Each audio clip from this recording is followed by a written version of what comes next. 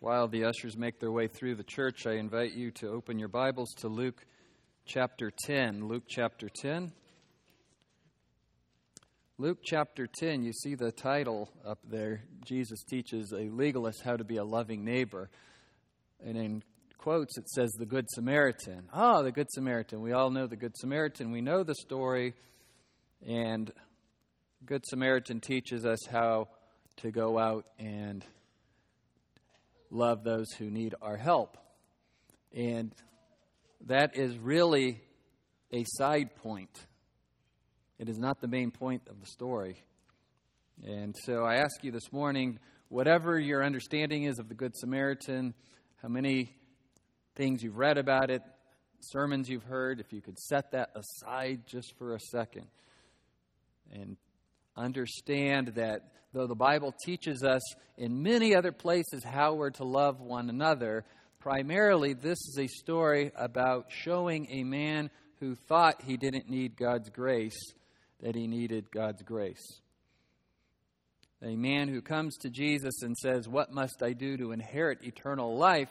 And if anyone came up to you and said, "How do I get to heaven? What do I need to do to inherit eternal life?" you'd be excited, like, tee it up. This person wants to hear the gospel. But I assure you, this man in the story did not want to hear the answer. He knew the answer. He's a scribe, he's a lawyer, he's an expert in the law of God. His intentions were to publicly embarrass Jesus, to trap him into giving the wrong answer.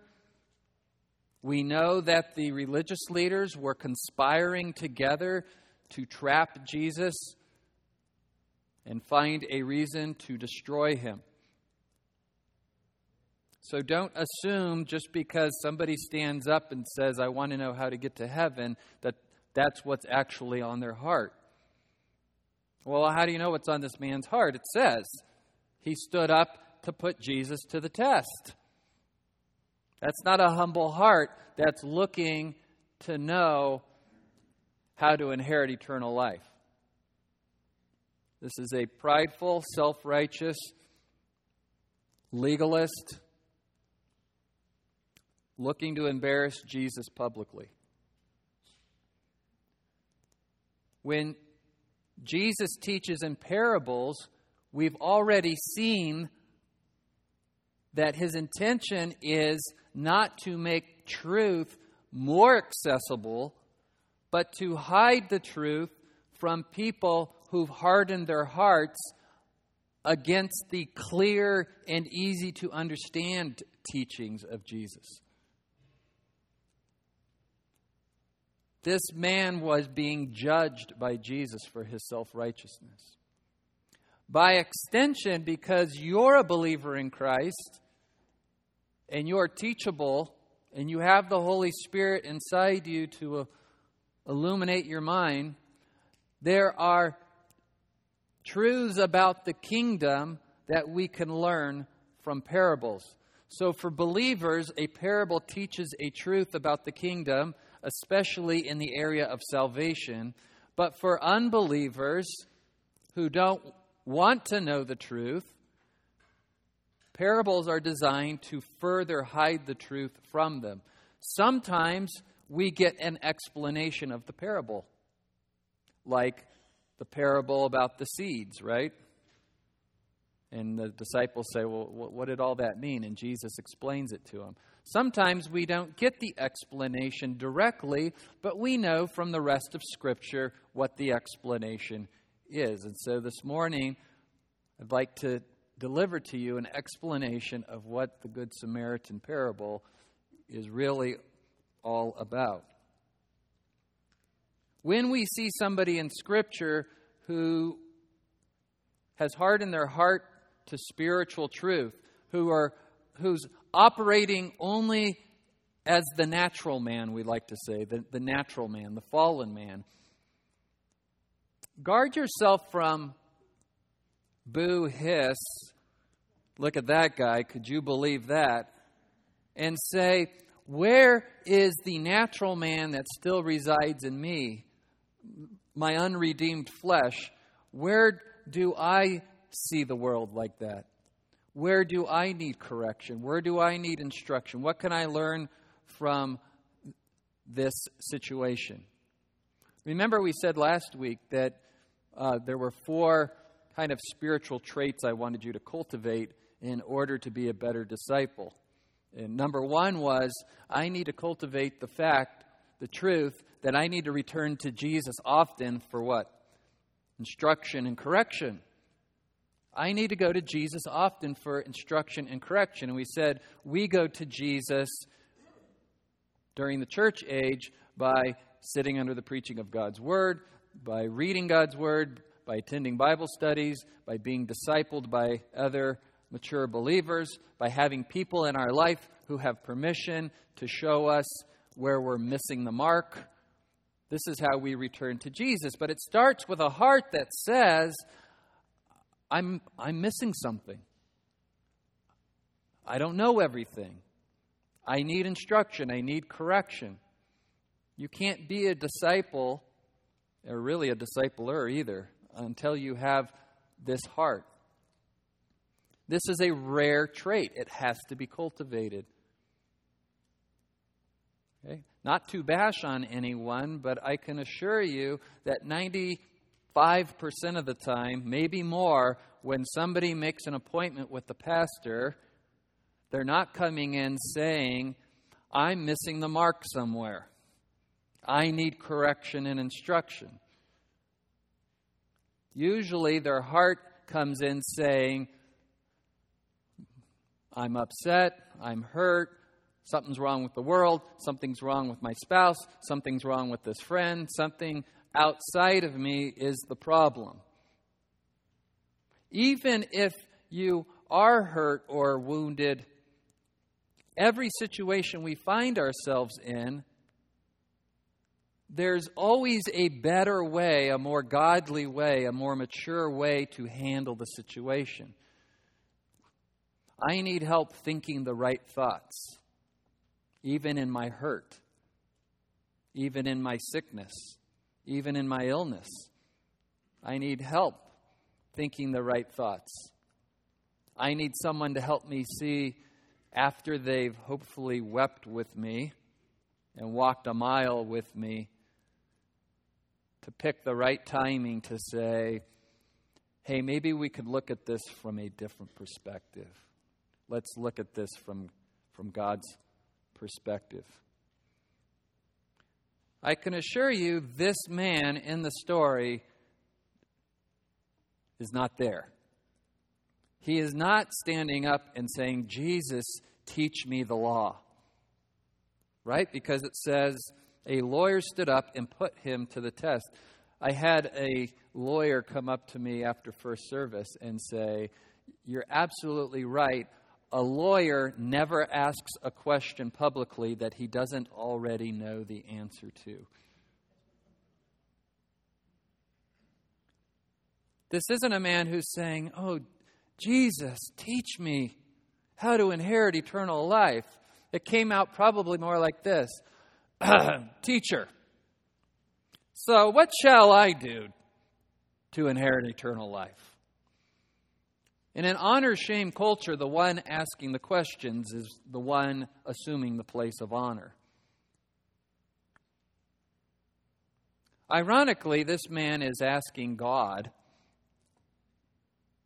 testing God, not asking God. We should ask God how to inherit eternal life. In fact, there's probably no more important question any of us could ever ask. But he wasn't asking to find the answer. He was asking to demonstrate he knew the answer. He knows how to inherit eternal life. He's the expert. And you can be sure that he believed he met the qualifications already. It was the right question to the right person with the wrong motive. And motive means everything. The right question to the right person, but the wrong motive means this man was not ready to hear the right answer. And so Jesus, being loving and compassionate and omniscient and amazing,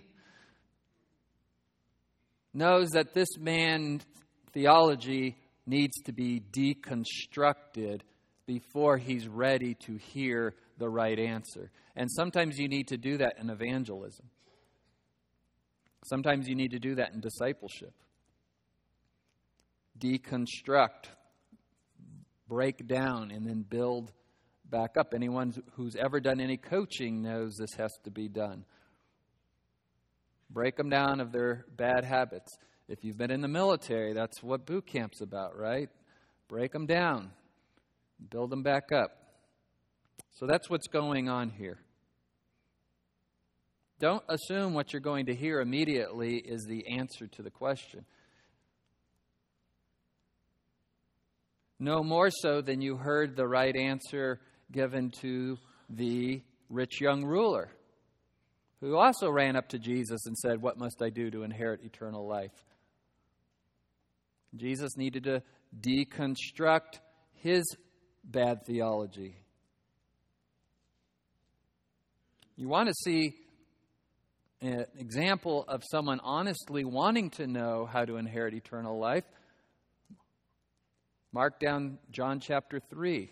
Nicodemus going to Jesus in the middle of the night. And before he even gets the words out of his mouth, Jesus already knows what the question is.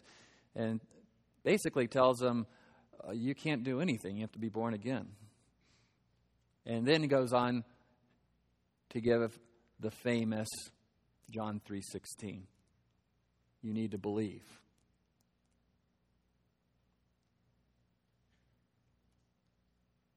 This man, though, was here to embarrass Jesus, trap him, and condemn him. How sad. This man had no idea he was so close to God and so far away. So close to God and so far away.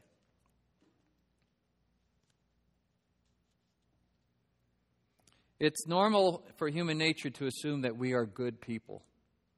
The natural state of humanity is to assume we are good people because we are all legalists at heart. We're raised to be legalists. You do good things, you get rewards. You do bad things, you get punishments. Good people get praised. They get good report cards. They get gold stickers. This is okay with child training, but eventually we have to understand that salvation works on a completely different system. If it worked on that system, nobody would be getting to heaven. God doesn't grade on the curve. In today's culture, feeling good about yourself is just rampant, right? The self-esteem movement. We call it virtue signaling. You don't actually have to be virtuous. You just have to signal to the world that I associate with virtue. I like the right things on my Facebook page. I hashtag the right movements. I don't have to actually get up and do anything about it. I just have to vote that way. I care about the oppressed.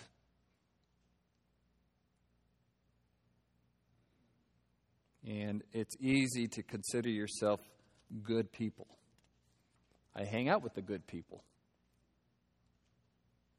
That makes me good people.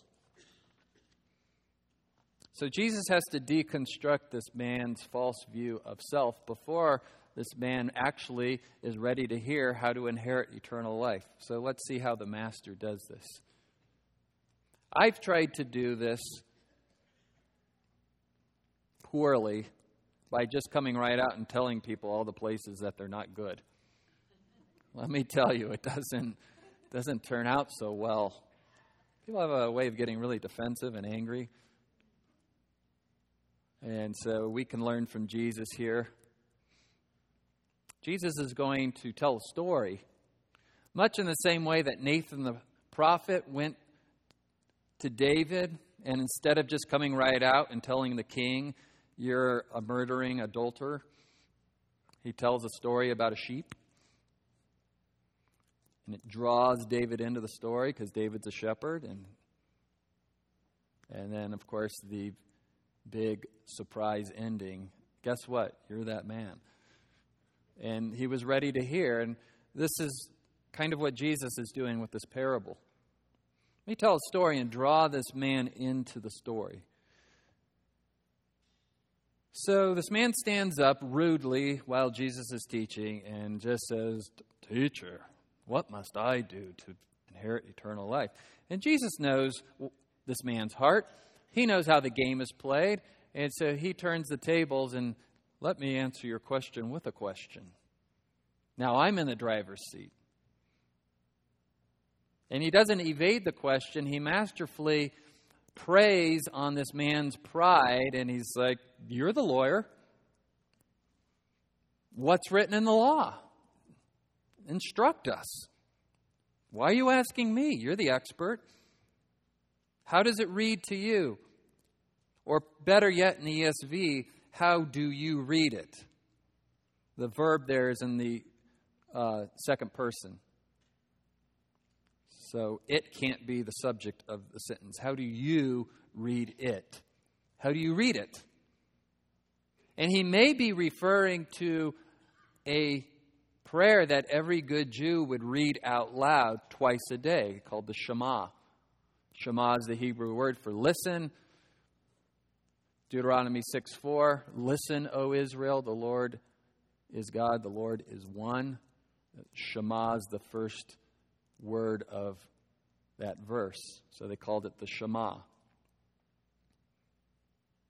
And so the lawyer quotes the Shema. And he answered.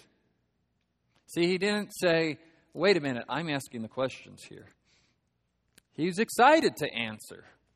He's excited to show off that he knows the law.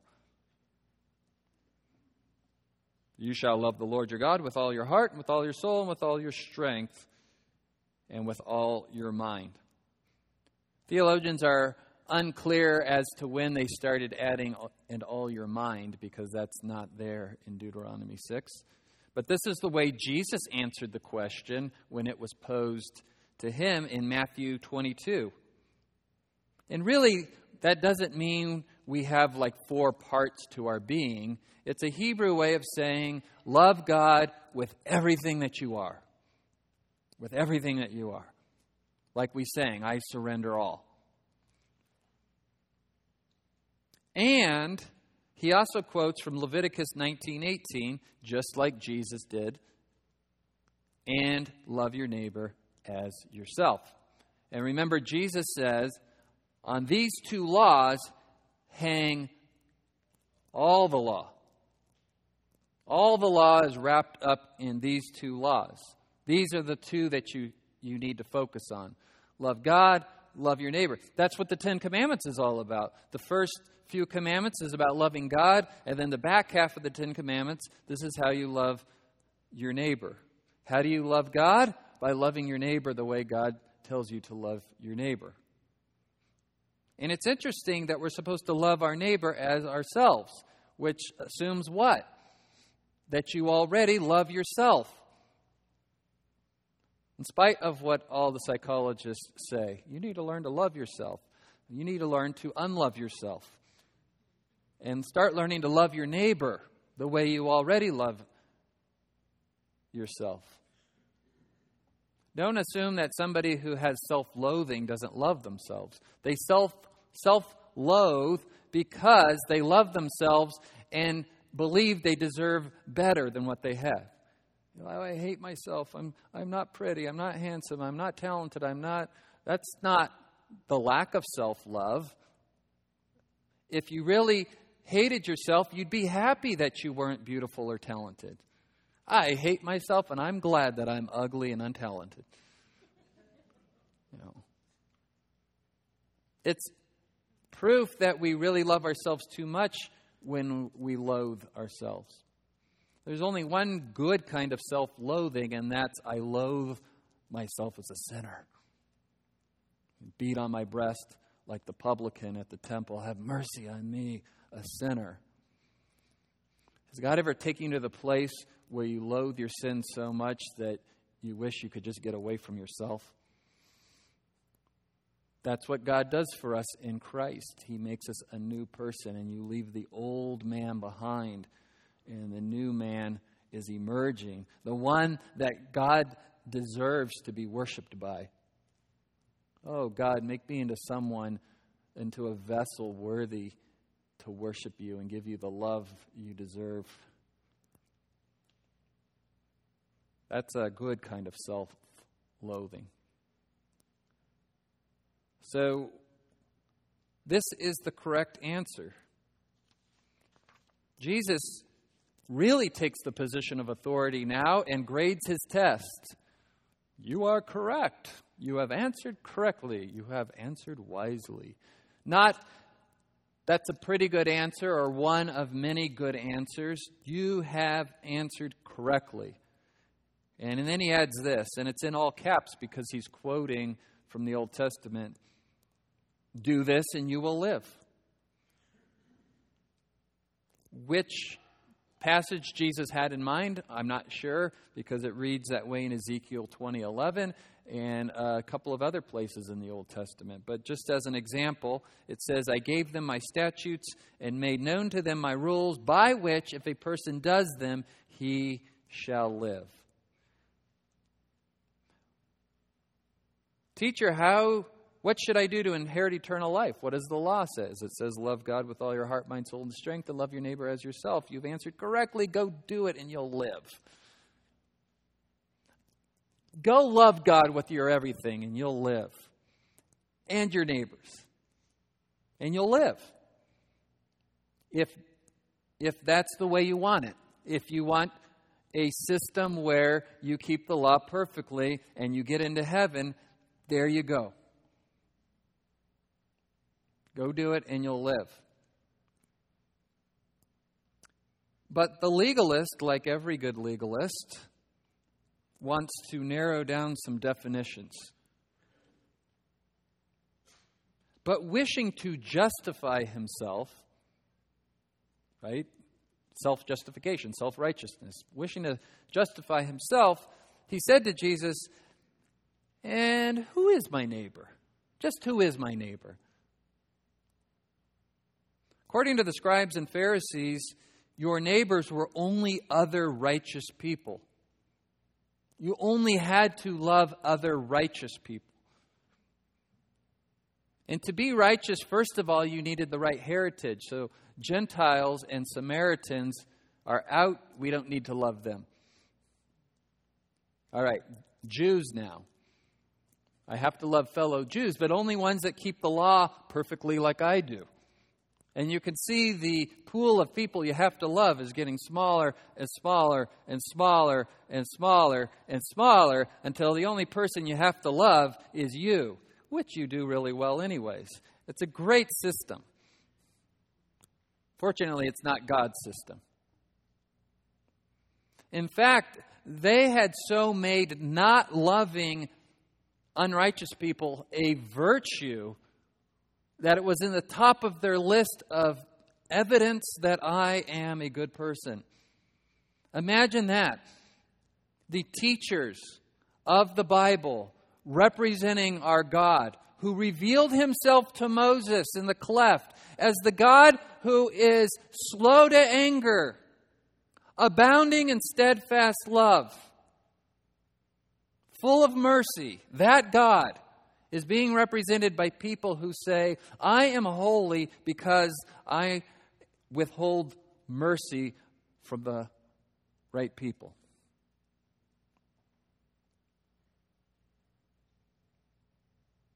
See how ugly this is? And with God incarnate standing right in front of him.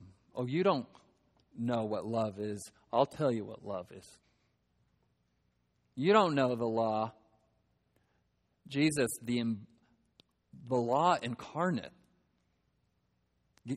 This guy thinks he can school Jesus. And like I said at the beginning of the sermon, be careful that you're not ready to point at this legalist and say, oh, how could he? It's us. That is us. We should know better as Christians, but we slip back into legalism oh so easily.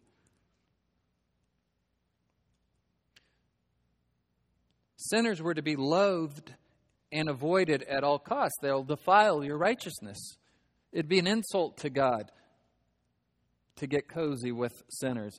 They were perplexed by Jesus because he was this great teacher and he was obviously doing miracles that were undeniable, but he would go out and he would consort with tax collectors and prostitutes and sinners. In fact, the beginning of the parable of the prodigal son starts out with this question: why do you eat with tax collectors and sinners? Remember when the prostitute came and cried on his feet and washed his feet with her hair, and the Pharisee was thinking, doesn't he know who she is?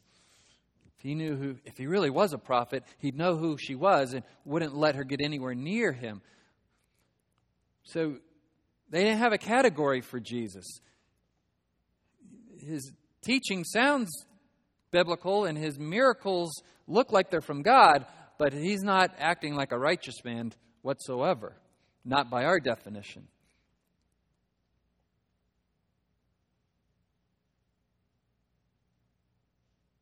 Legalists always look for a narrow definition or a loophole. They narrow down the definition, and then if they still don't like that, then they look for the loophole, the end around. Well, that person's not righteous, so I don't have to love that person. Okay, well, maybe I do have to love that person, but I don't have to love them today because it's the Sabbath. Right? There's always a way out of doing God's commands in such a way that you can self-justify your behavior. In essence, what this man was asking is, so who do I have to love? What an ugly question. Who do I have to love? Not, who do I get to love? How should I love? When should I love? What does love look like? Now, his question is, well, who do I have to love? What's the bare minimum? What did Jesus say in the Sermon on the Mount? You need to love your enemies. It's easy to love the people who love you. It's easy to love the lovable.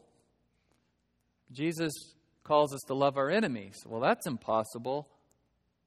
I think you're starting to get the picture of where this parable is headed. If we only have to love the people that love us, where's the merit? In fact, I would say that it's easiest to love people who are the most like you. And so you're really just loving yourself. You find people who are like you and think like you and act like you and agree with everything you have to say. And I love this person. I love hanging out with them.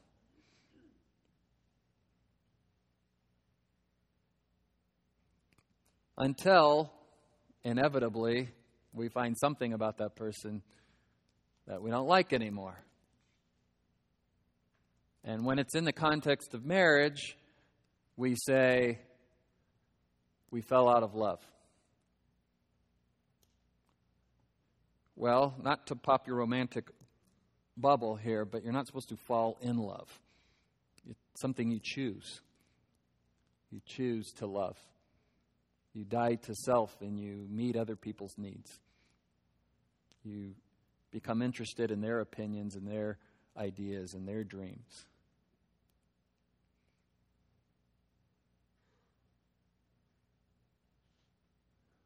We don't love like that naturally, though. That's a work God has to do in our hearts.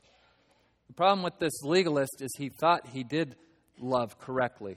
He redefined love in such a way that he could actually meet the demands of the law to love God and to love others.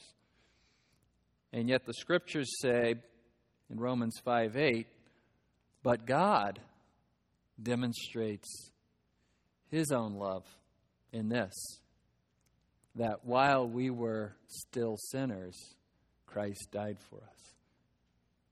He didn't love the lovely. He loved sinners. So this chap thinks he loves like God loves. He couldn't be any further from the truth.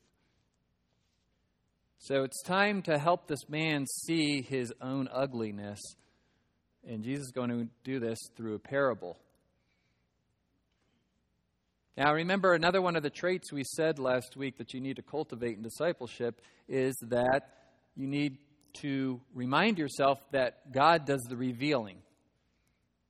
So Jesus is going to reveal, and whether or not this man is given eyes to see will be up to God the Father, God the Holy Spirit. We're taking our cues from Jesus in his humanity. He's telling the story out of love and compassion for this man. I usually make the mistake that I can help somebody on my own see their need for repentance and salvation. Anytime I've tried to jump the gun ahead of God, it's turned out really ugly. You get attacked.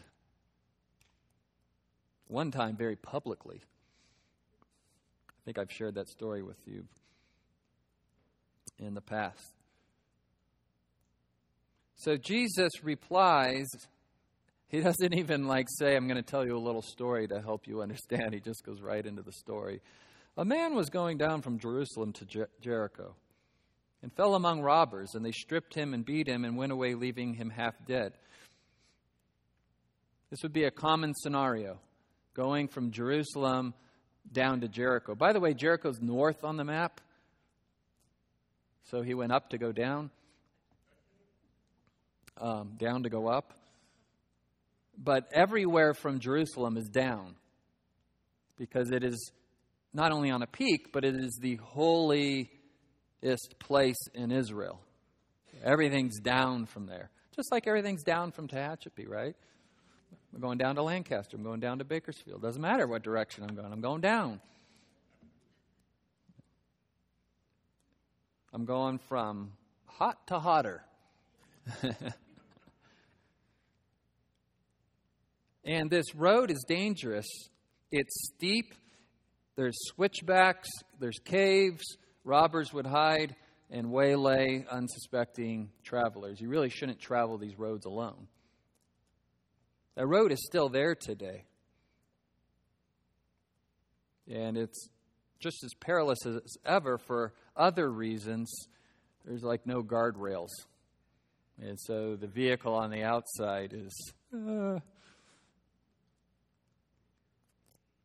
Notice Jesus doesn't tell us anything about this man, other than that he was traveling from Jerusalem to Jericho and he was beaten. No identity. Well, is he Jewish? Is he a Gentile? Is he a Samaritan? We don't know. Is he righteous? We don't know. Is he unrighteous? We don't know. You can't tell. When you happen upon somebody on the side of the road who's beaten and half dead, you don't know. I'd love to help, but what if he's unrighteous?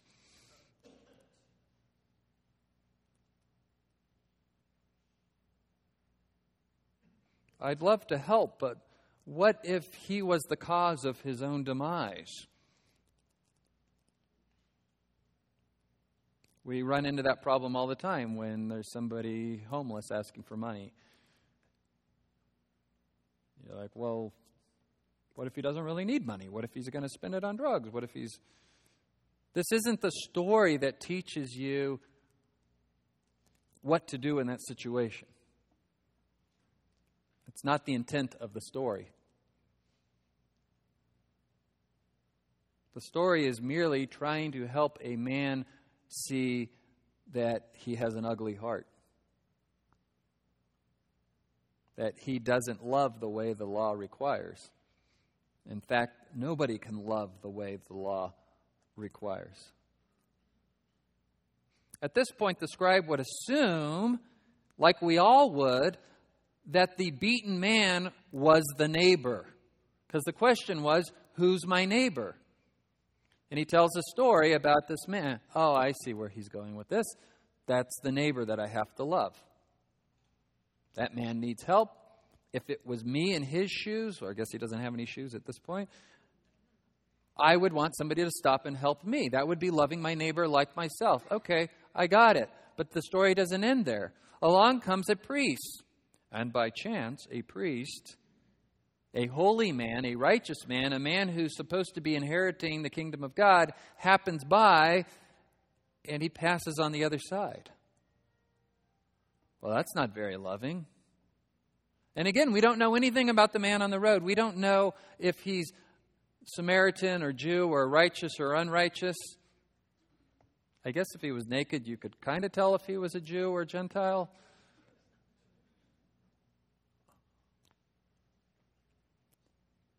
But that's not the point. The point is you don't know anything about this guy other than that he needs help. And if it was you, what would you want to have happen? You'd want someone to stop and help. Along comes a priest and doesn't help.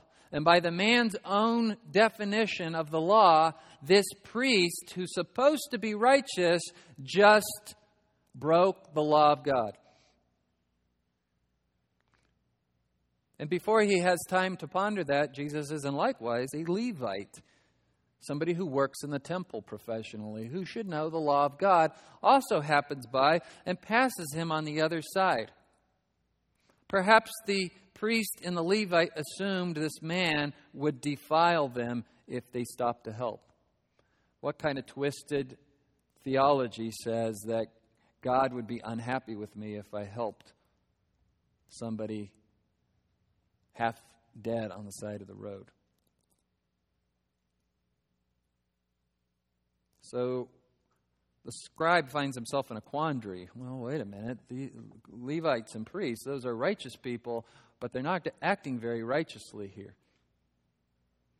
And because Jesus specifically chose priest and Levite, that forces the scribe to put himself in the shoes of the man who's beaten. That's the way stories work. You tell the story wanting your hearer to put themselves in the position of someone in the story. All good stories draw people into the story, so you're now living the story. Well, I'm not the Levite, I'm not the priest. I guess I'm the guy half dead by the side of the road, and my friends, my colleagues just passed by on the other side. They assume that I'm unrighteous. Hey, wait a minute. I'm one of you. How could you pass by on the other side? Emotionally, he's starting to track here. Well, who's going to come along next? But a Samaritan, just the word Samaritan to a self-righteous, legalistic, hypocritical scribe. Oh, Samaritan. I mean, almost to the point where, don't stop and help me. I don't want you touching me. I'd rather die than have a Samaritan help me out. Samaritan, who was on a journey, came upon him, and when he saw him, he felt compassion. This beautiful word, compassion. Literally to take your passions and put them alongside somebody else's passions. People, compassion isn't, I'm going to do nice things for people so that they'll think I'm a good person. That's not compassion. Compassion isn't, I'm going to do nice things for people so God will be impressed with me and He'll like me and He'll let me into His kingdom. Compassion is an honest response to the pain and hurt of a fellow human being. And it only comes from people who themselves know, I need compassion. I need mercy. I put myself in his shoes. I walked a mile in his shoes. My heart breaks for this man. I don't know who he is. I don't know his story. Maybe he was beaten because he needed a beating. Maybe he's a thief. I don't know. All I know is if that was me on the side of the road, I would want someone to stop and help me. And so he bandaged up his wounds, and he poured oil and wine on them, and he put him on his own beast and brought him to an inn and took care of him. And on the next day he took out 2 denarii and gave them to the innkeeper and said, take care of him, and whatever more you spend when I return, I will repay you. Wow. This is lavish compassion. This is God's compassion towards us. how he lavished his love on us in Christ, not sparing his own Son, pouring oil and wine on our wounds, so to speak, and taking us up on himself and spending whatever it takes to heal us, and not expecting anything in return.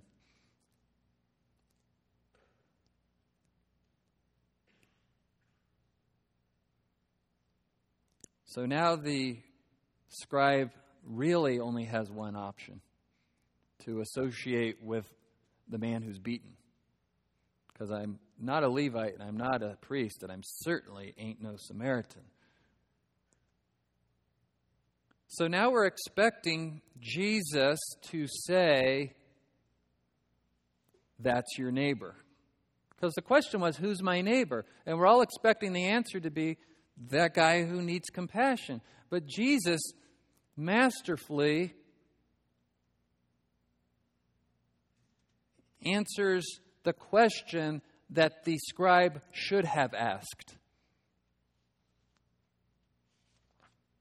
The question the scribe should have asked is, what does it mean to be a neighbor? Not, who do I have to be a neighbor to? What does it mean to be a neighbor? And we can answer that by saying, if you were in distress, what kind of neighbor would you want? Now go be that kind of person. Which was exactly what the scribe wasn't like at all. So Jesus says, which of these three do you think proved to be a neighbor to the man who fell into the robber's hands? You see how brilliant that is? He's not answering the scribe's question. The natural question would be, so who's the neighbor that you have to love? I guess the guy on the side of the road. That's not what he asks. Who proved to be a neighbor out of these three? And you can almost hear how reluctantly the scribe answers, I suppose the Samaritan. But he can't even bring himself to say Samaritan. He says, I guess the guy who showed mercy. And Jesus just simply says, go and do the same. Fully knowing this guy can't.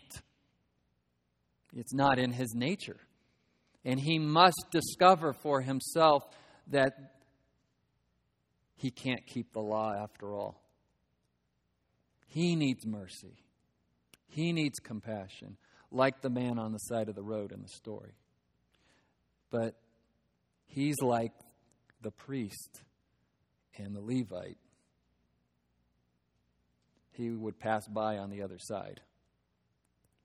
He's not like the Samaritan, who's a person that they've already decided can't inherit eternal life because they're Samaritans. And so his entire theological system has been destroyed.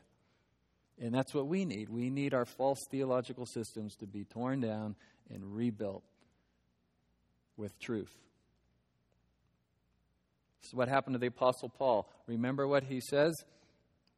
I was a Pharisee of Pharisees, from the tribe of Benjamin, circumcised on the 8th day, as to the law, blameless. And all of that, dung, rubbish. It's not only not helping at all, it's worthless. It stinks. It reeks to God. Those things can be good things, but not to build up our case that God deserves, or I deserve for God to let me into heaven.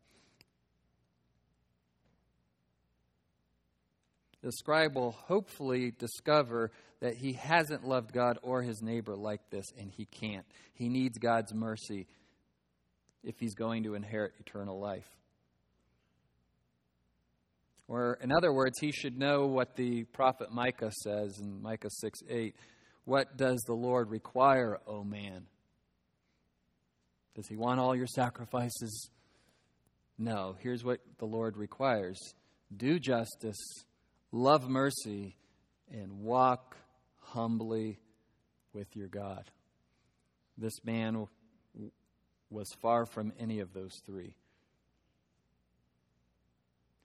You want neighbors, you have to show yourself a good neighbor.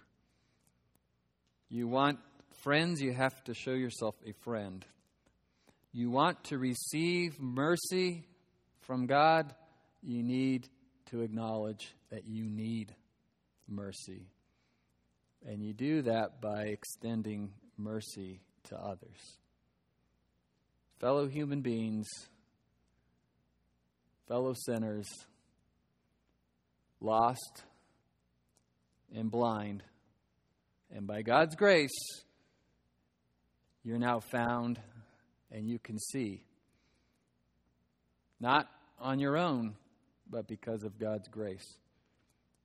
And so you can help other sinners who maybe haven't been found yet. Maybe don't even know they're lost. Don't know they're blind. The hardest thing about spiritual blindness is you're blind to your own blindness. I see just fine. No, you have compassion on these people. God had compassion and mercy on you. The whole parable is designed to help a self-righteous person see his need for God's mercy and that he can't earn heaven by keeping the law according to his definitions of the law. How loving of Jesus to expose this man's hypocrisy, even if it was publicly. How loving of Jesus. Father, thank you for exposing our hypocrisy and for showing us our need for compassion and mercy.